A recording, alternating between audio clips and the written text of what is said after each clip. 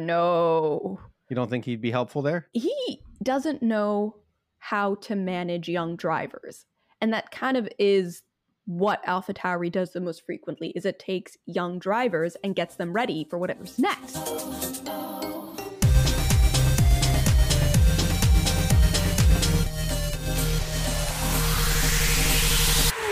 Hello, everyone. I'm Christina. My name is Buck. And this is Gravel Trap F1. There was no F1 race this past weekend. So we're going to have a little fun and mess around with the driver lineup. We'll introduce scientific methods and pure chaos to reshuffle the grid. And then Buck here has an F1 quiz game for us all to play. Yes, and you, the listener, can play along. I have a feeling this isn't going to go the way you think it is. Well, let's find out. Ba-dum-tsh.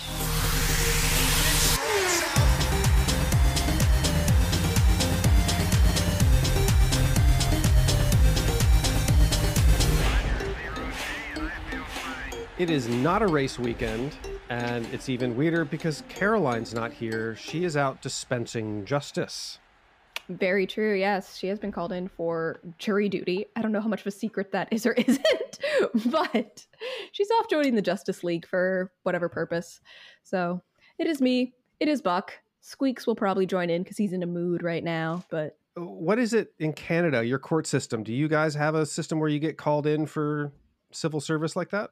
Oh yeah, we get called in for jury duty. It's fairly similar in that aspect. We do run things a little bit differently, and I did take a criminology course, so in theory that knowledge is rumbling around in my head. Well, on the topic of passing judgment, domination this season, it's all about the dominance of Red Bull and the dominance of Max Verstappen, and they talk about how they yearn for the days of competition and close racing.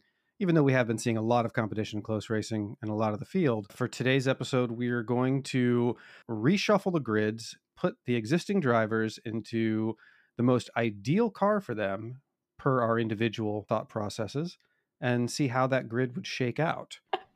I know you probably phrased this expecting us to be like reasonable and have some thought processes and good like ideas behind this, but that's not where my mind is at right now, Buck. My mind is purely just like, what unadulterated chaos can I cause by shuffling people around?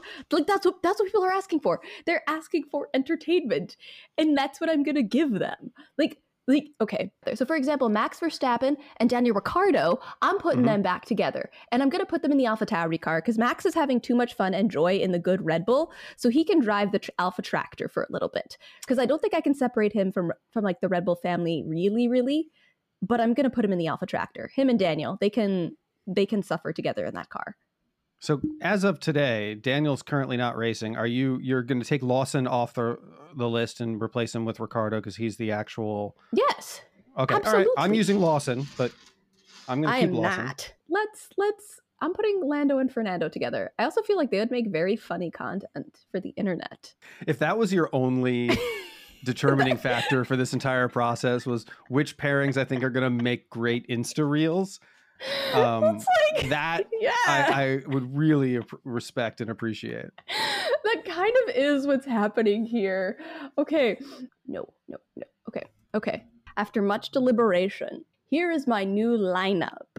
So, because I want Fernando Alonso to get his 33rd win, he's in the Red Bull. Purely because that's what I want. And he has a teammate of Lando Norris, because I also desperately want him to win something. So we're gifting them that. Plus, I think they'd be funny together.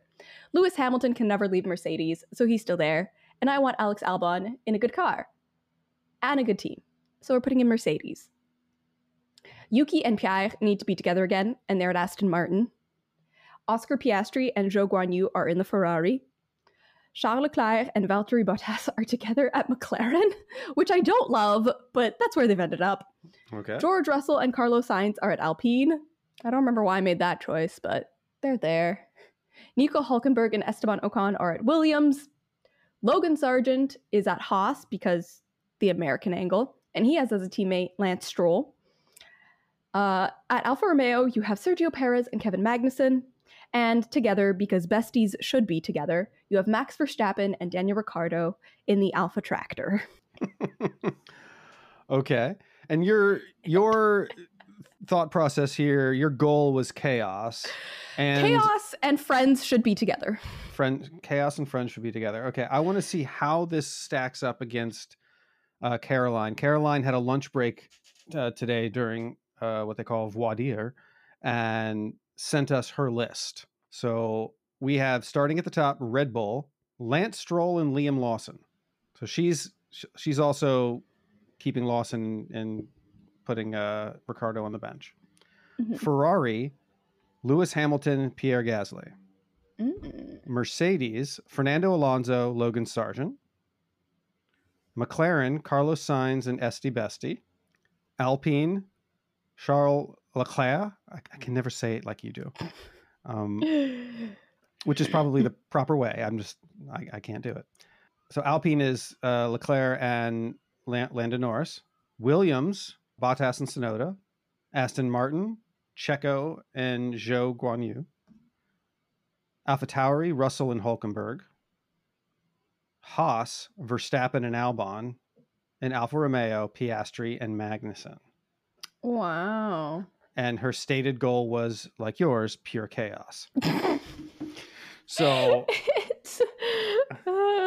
there are some interesting choices here. How do you feel Oscar would actually do at Alfa Romeo? I think fine. Like, the thing is, that team is just a fine team. Like, they're very mid right now. I feel like that's the thing, is that some of these teams you can so distinctly see the culture that they have, and others, like, I think that Zhou and Valtteri look like they're having a good time in the team because Zhou and Valtteri are decent friends and that get along. Like, it feels more like their vibe than the team vibe, whereas other times you can tell that it's the team. Mm-hmm. I'm also changing my mind about where Lance goes. Lance is going to Williams with Esteban because they're friends. Okay. And all my logic is now that friends should be together. Okay. And for the listeners, I will put up an Instagram post, Twitter, everywhere, all three of our dream lists that we're putting together here today. I'm trying to figure out on Caroline who's the biggest loser is in terms of like getting kind of the shortest end of the stick. Mm-hmm. I think Nico Hülkenberg going to AlphaTauri on this list might be at the biggest disadvantage. Yeah. All right. Well, the logic behind my list, as I said earlier, was very scientific.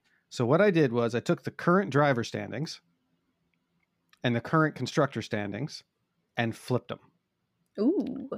So the last place driver is now in the first place car, and the first place driver is in the last place car. Just standard grid reversal. We do this in like F1 esports leagues. If we ever run realistic cars, we just take the fastest guy and put him in the slowest car and go on like that because they all drive equal cars otherwise. So we have at Red Bull, Logan Sargent and Liam Lawson. At Mercedes, Magnussen and Tsunoda. Ferrari, Zhou and Bottas, still together, but just in a faster car. Aston Martin is Hülkenberg and Albon. McLaren gets to keep Piastri and gains Ocon. Alpine has Gasly and Stroll.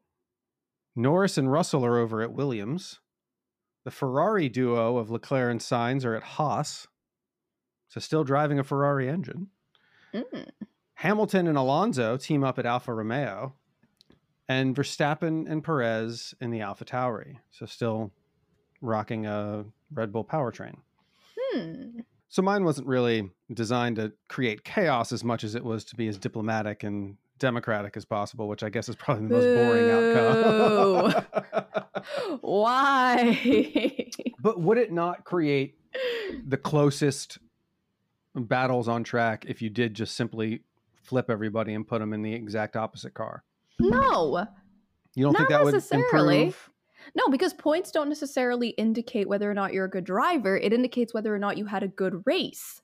And that's not the same thing. Like, think how many points McLaren got at the start of the year just because they didn't crash their cars and other people did. Fair point. Fair point. There's stuff like that happens all of the time. You can't just look. Numbers can be used to tell a story, but they never tell the full story.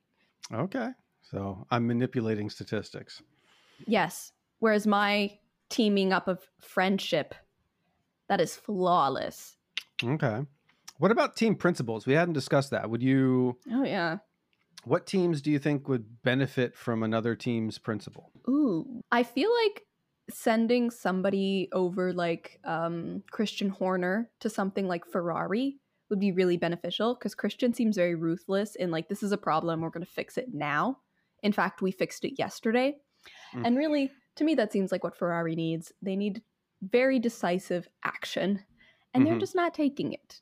And I had more hope for what we might see from Fred Vasseur. And yes, it's only been half a year, but at the same time, it's been half a year, and I don't feel like we've seen any notable changes. It's interesting you bring up Horner, because I don't really feel like I know much about Horner's leadership style. I know about Horner as the guy who stirs the pot and picks fights with Toto, or likes to go out there and say spicy things on behalf of Red Bull. Like when they started out back in the aughts, their whole thing was about creating literal noise in the paddock and being the party house and being the disruptor. I don't know if his leadership style is something I've even in Drive to Survive. I don't know if I've really gleaned what his style is. And that's as a casual, it's not like I've gone looking for it either. Whereas, for instance, Toto, he conveys what his leadership style is. He talks about it all the time. Yeah.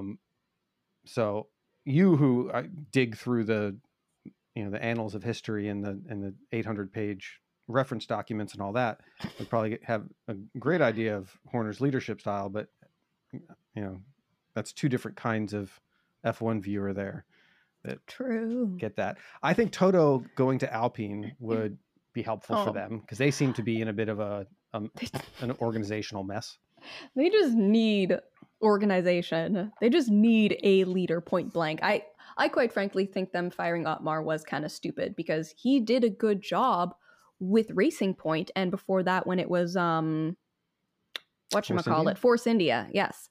He did so much with so little, which realistically is what Alpine is working with. Okay? They're trying to make something happen with very little time, as far as like the demands from their higher up leadership, not just from the F1 team, but from the board above the F1 team.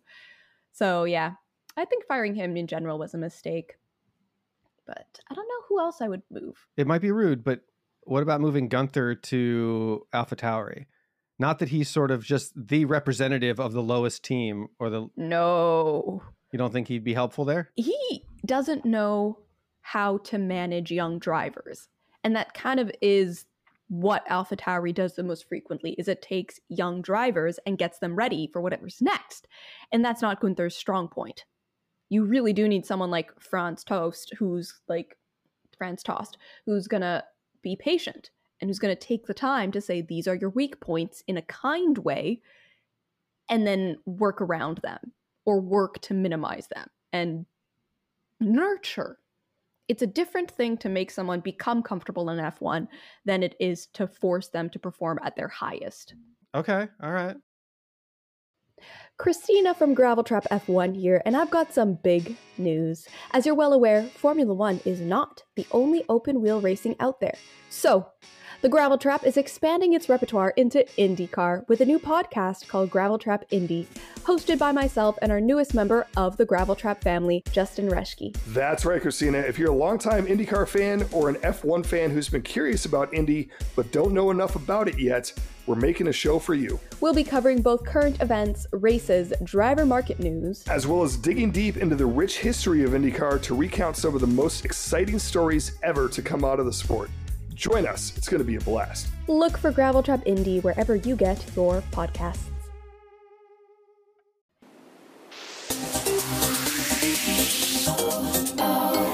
Okay, well, for part 2 of today's episode, I have put together an 11-question quiz. I combed a lot of online F1 quizzes and tried to pick out the questions that I thought would be, one, you wouldn't have to be, Sean Kelly to know these answers, but 2, they wouldn't be so obvious that everyone knows, who has the most drivers, champions, and all that kind of stuff. Some of the more obvious ones.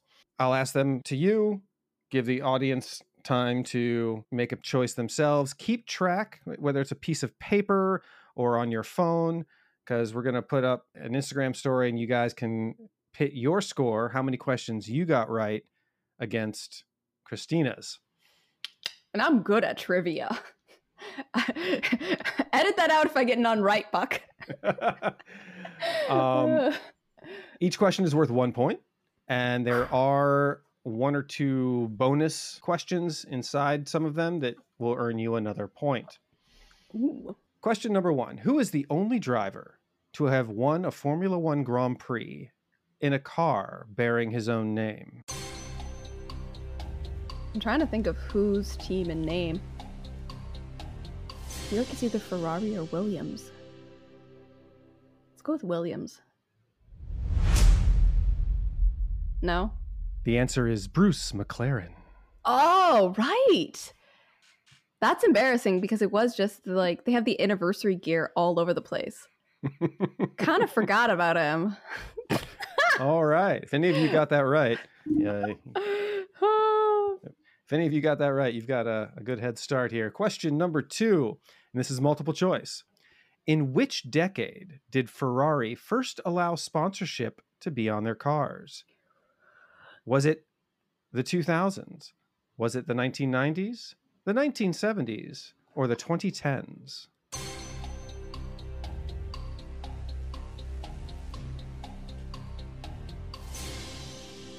Go with 90s. The answer was the 1970s. Oh. Which, like, you have to think back to, like, Hunt and Lauda, because that was late 70s. And one of them was in a Ferrari. I was thinking of the movie Rush, and I was trying to think. Yeah. Like, were there sponsorship stickers on the car then? Was I really paying attention? Because Chris Hemsworth is so pretty. I can't take my eyes. Fair enough. All right. Question number 3. Which Grand Prix driver wore a Superman cape on the podium of the 2006 Monaco Grand Prix? This is multiple choice. Was it Fernando Alonso, Nigel Mansell, David Coulthard, or Damon Hill?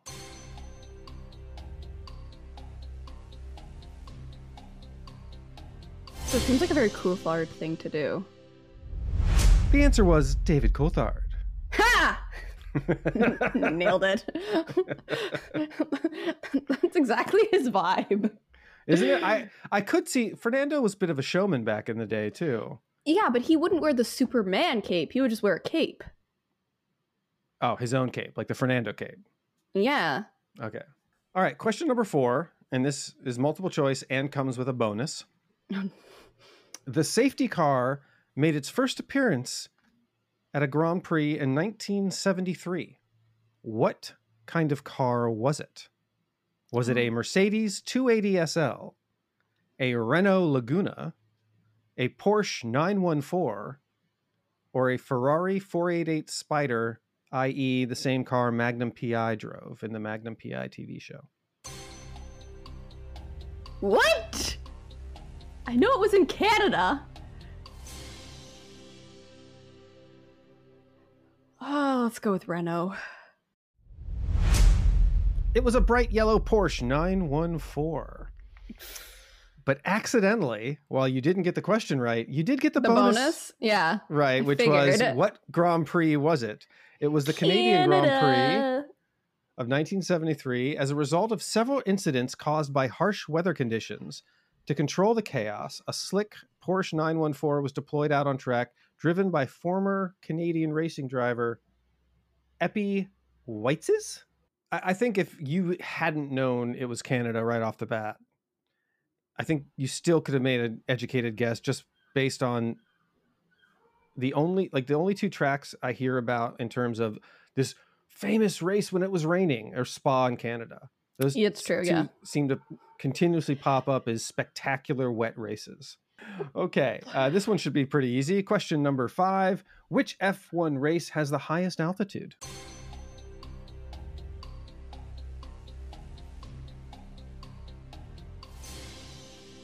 Oh, that is Mexico.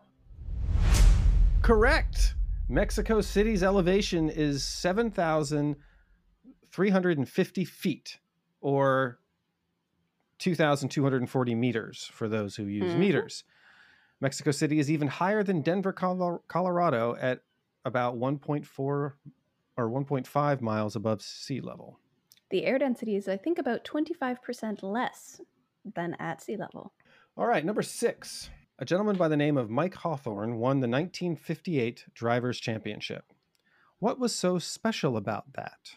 Was it that he was the first Brit to win a Drivers' Championship? Was it that he drove the whole season while wearing a bow tie? Was it that he won the Drivers' Championship despite only winning one Grand Prix? Or was it that he immediately retired and went on to write children's books?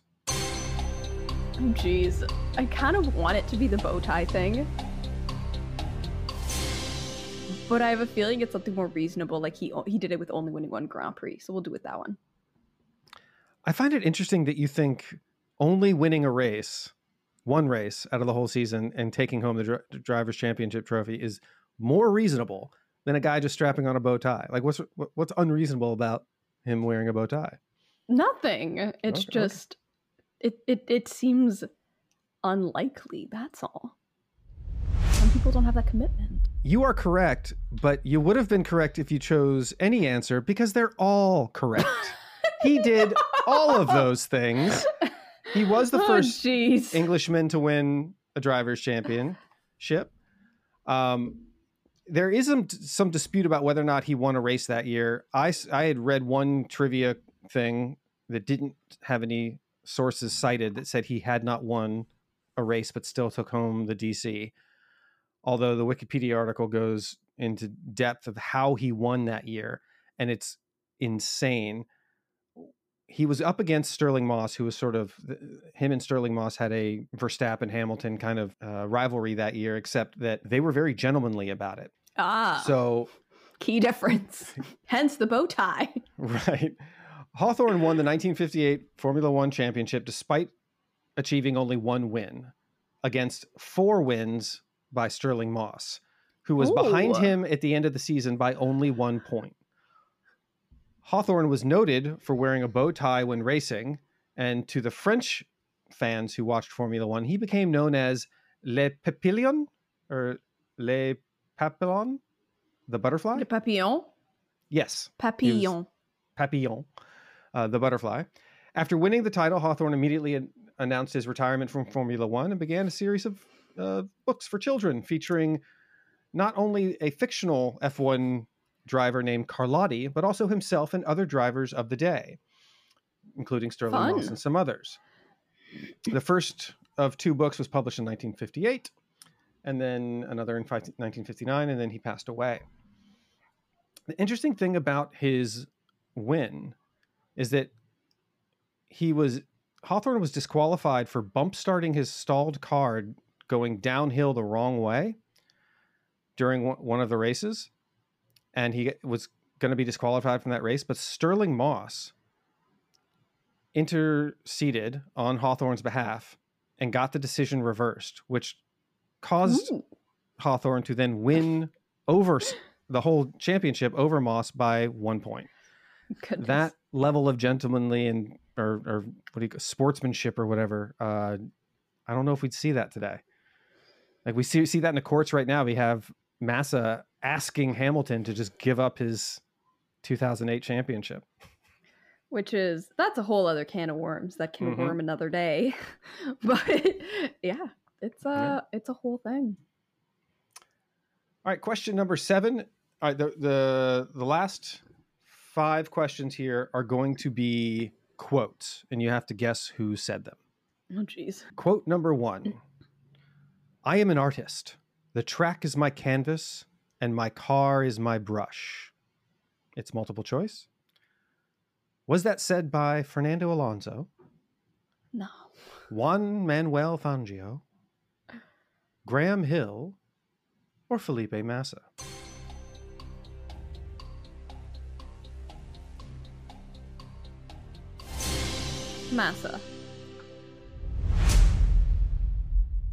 That was said by F1 driver Graham Hill, also known as the gentleman racer, whose artistic skills behind the wheel were best exemplified by his performance on the canvas otherwise known as Circuit de Monaco, where he won 5 times in the 1960s and earned the moniker Mr. Monaco.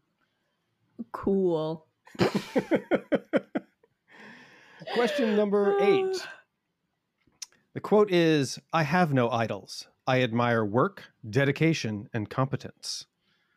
Ooh, competence. Was this said by A, Niki Lauda, B, Ayrton Senna, or C, George Russell?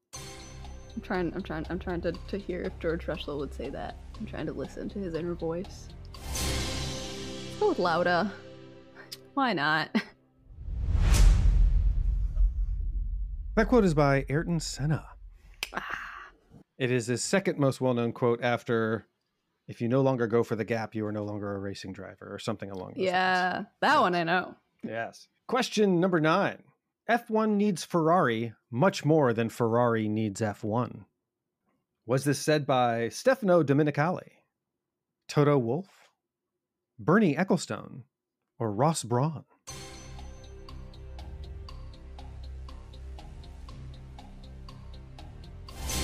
Yeah, the first one.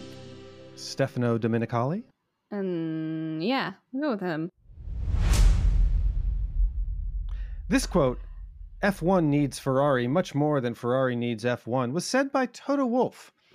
Really? In light of Ferrari's threats to quit F1 over disagreements with Liberty Media when they acquired it back in 2018. Go figure.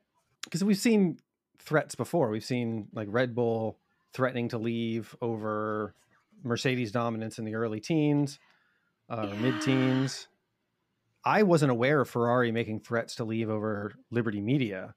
That whole transition period I need to look into more. Yeah, I don't view those as threats so much as temper tantrums. But do you agree with the notion that F1 needs Ferrari more than Ferrari needs F1? No. Back in the day, maybe. But there's a diverse fan base nowadays. So you think the Ferrari brand needs its F1 fans, and that's why it would stay? I would say so. Okay. Like, it's one of the ways that people connect with Ferrari when they can't buy a Ferrari. Then all of a sudden they're just limited by the people who can afford to buy one, which, newsflash, is very few people. Question number 10. The rule of thumb in F1 is to beat your teammate. This is a quote by one of these individuals. Was it Nico Hülkenberg, Nico Rosberg, Keke Rosberg, or Sebastian Vettel? Goodness gracious. It's too many blonde men. Let's go with Rosberg. I feel like it's him or Vettel, but we'll just go with Rosberg. Which one, Nico or Keke? Nico. Okay, his dad could have said something spicy. Well, yeah, but Nico has a thing for his teammates. And that's why I put him on the list, because the answer was Nico Hülkenberg. Really? Mm-hmm. He's so mild-mannered. You wouldn't expect him to kind of come out there and not even be known for mild-mannered, that. but like that's the kind of thing you say when you're actually having beef or competing with your teammate. Nico Hülkenberg, I feel like, just hasn't been in that situation where he's needed to be spicy. Like, do you think him and Magnussen are a competitive pairing that are constantly jockeying for status above the other? I don't think there's a point to. I think that'd be wasted energy.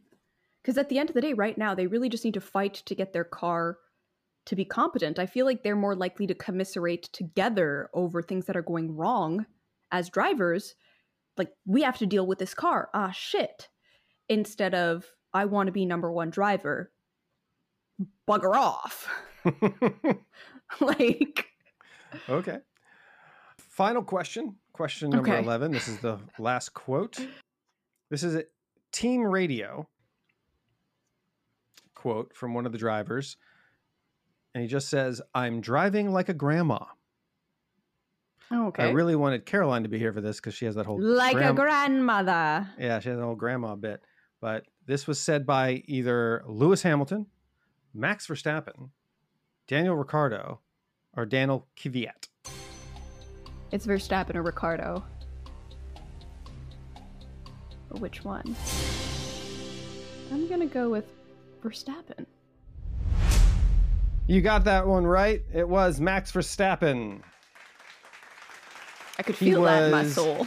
This was the Hungarian Grand Prix in 2016 when he felt he was getting stuck behind Ricciardo. Nice. Which I want to go back and actually watch a portion of that race and find out, see it in context. Mm-hmm. Make sure it wasn't misinterpreted as Ricciardo was driving. Like he was saying that Daniel was driving like a grandma, maybe. I don't know. Yeah. All right. So, Christina. Yes. How bad did I do? Out of a potential 12 points, you scored 5. Ooh. Ouch. But admittedly, this was a much harder quiz than I had initially thought it was going to be. And for that, I am simultaneously apologetic and very proud of myself. Some of those quotes was like the first time I'd heard them, I swear. So for our dear listeners, please record your scores and share them with us on our Instagram stories. Don't cheat. Don't look them up. What is your... And we'll look forward to seeing those results there on Instagram, Facebook, Twitter, wherever. This coming weekend, we have Singapore coming up. Yeah, we do. What are you looking forward to there? I think seeing how the change in the track makes things different.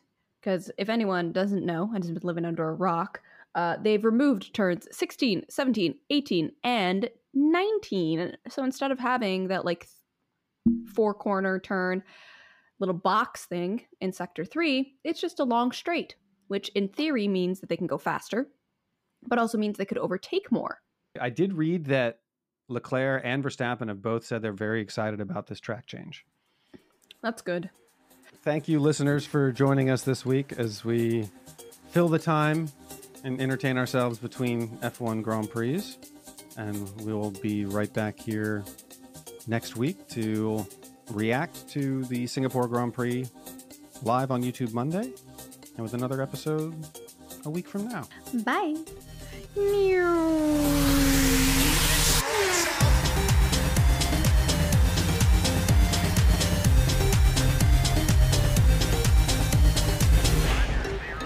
I feel like that's also a good game. Is this quote from F1 or from Dance Moms?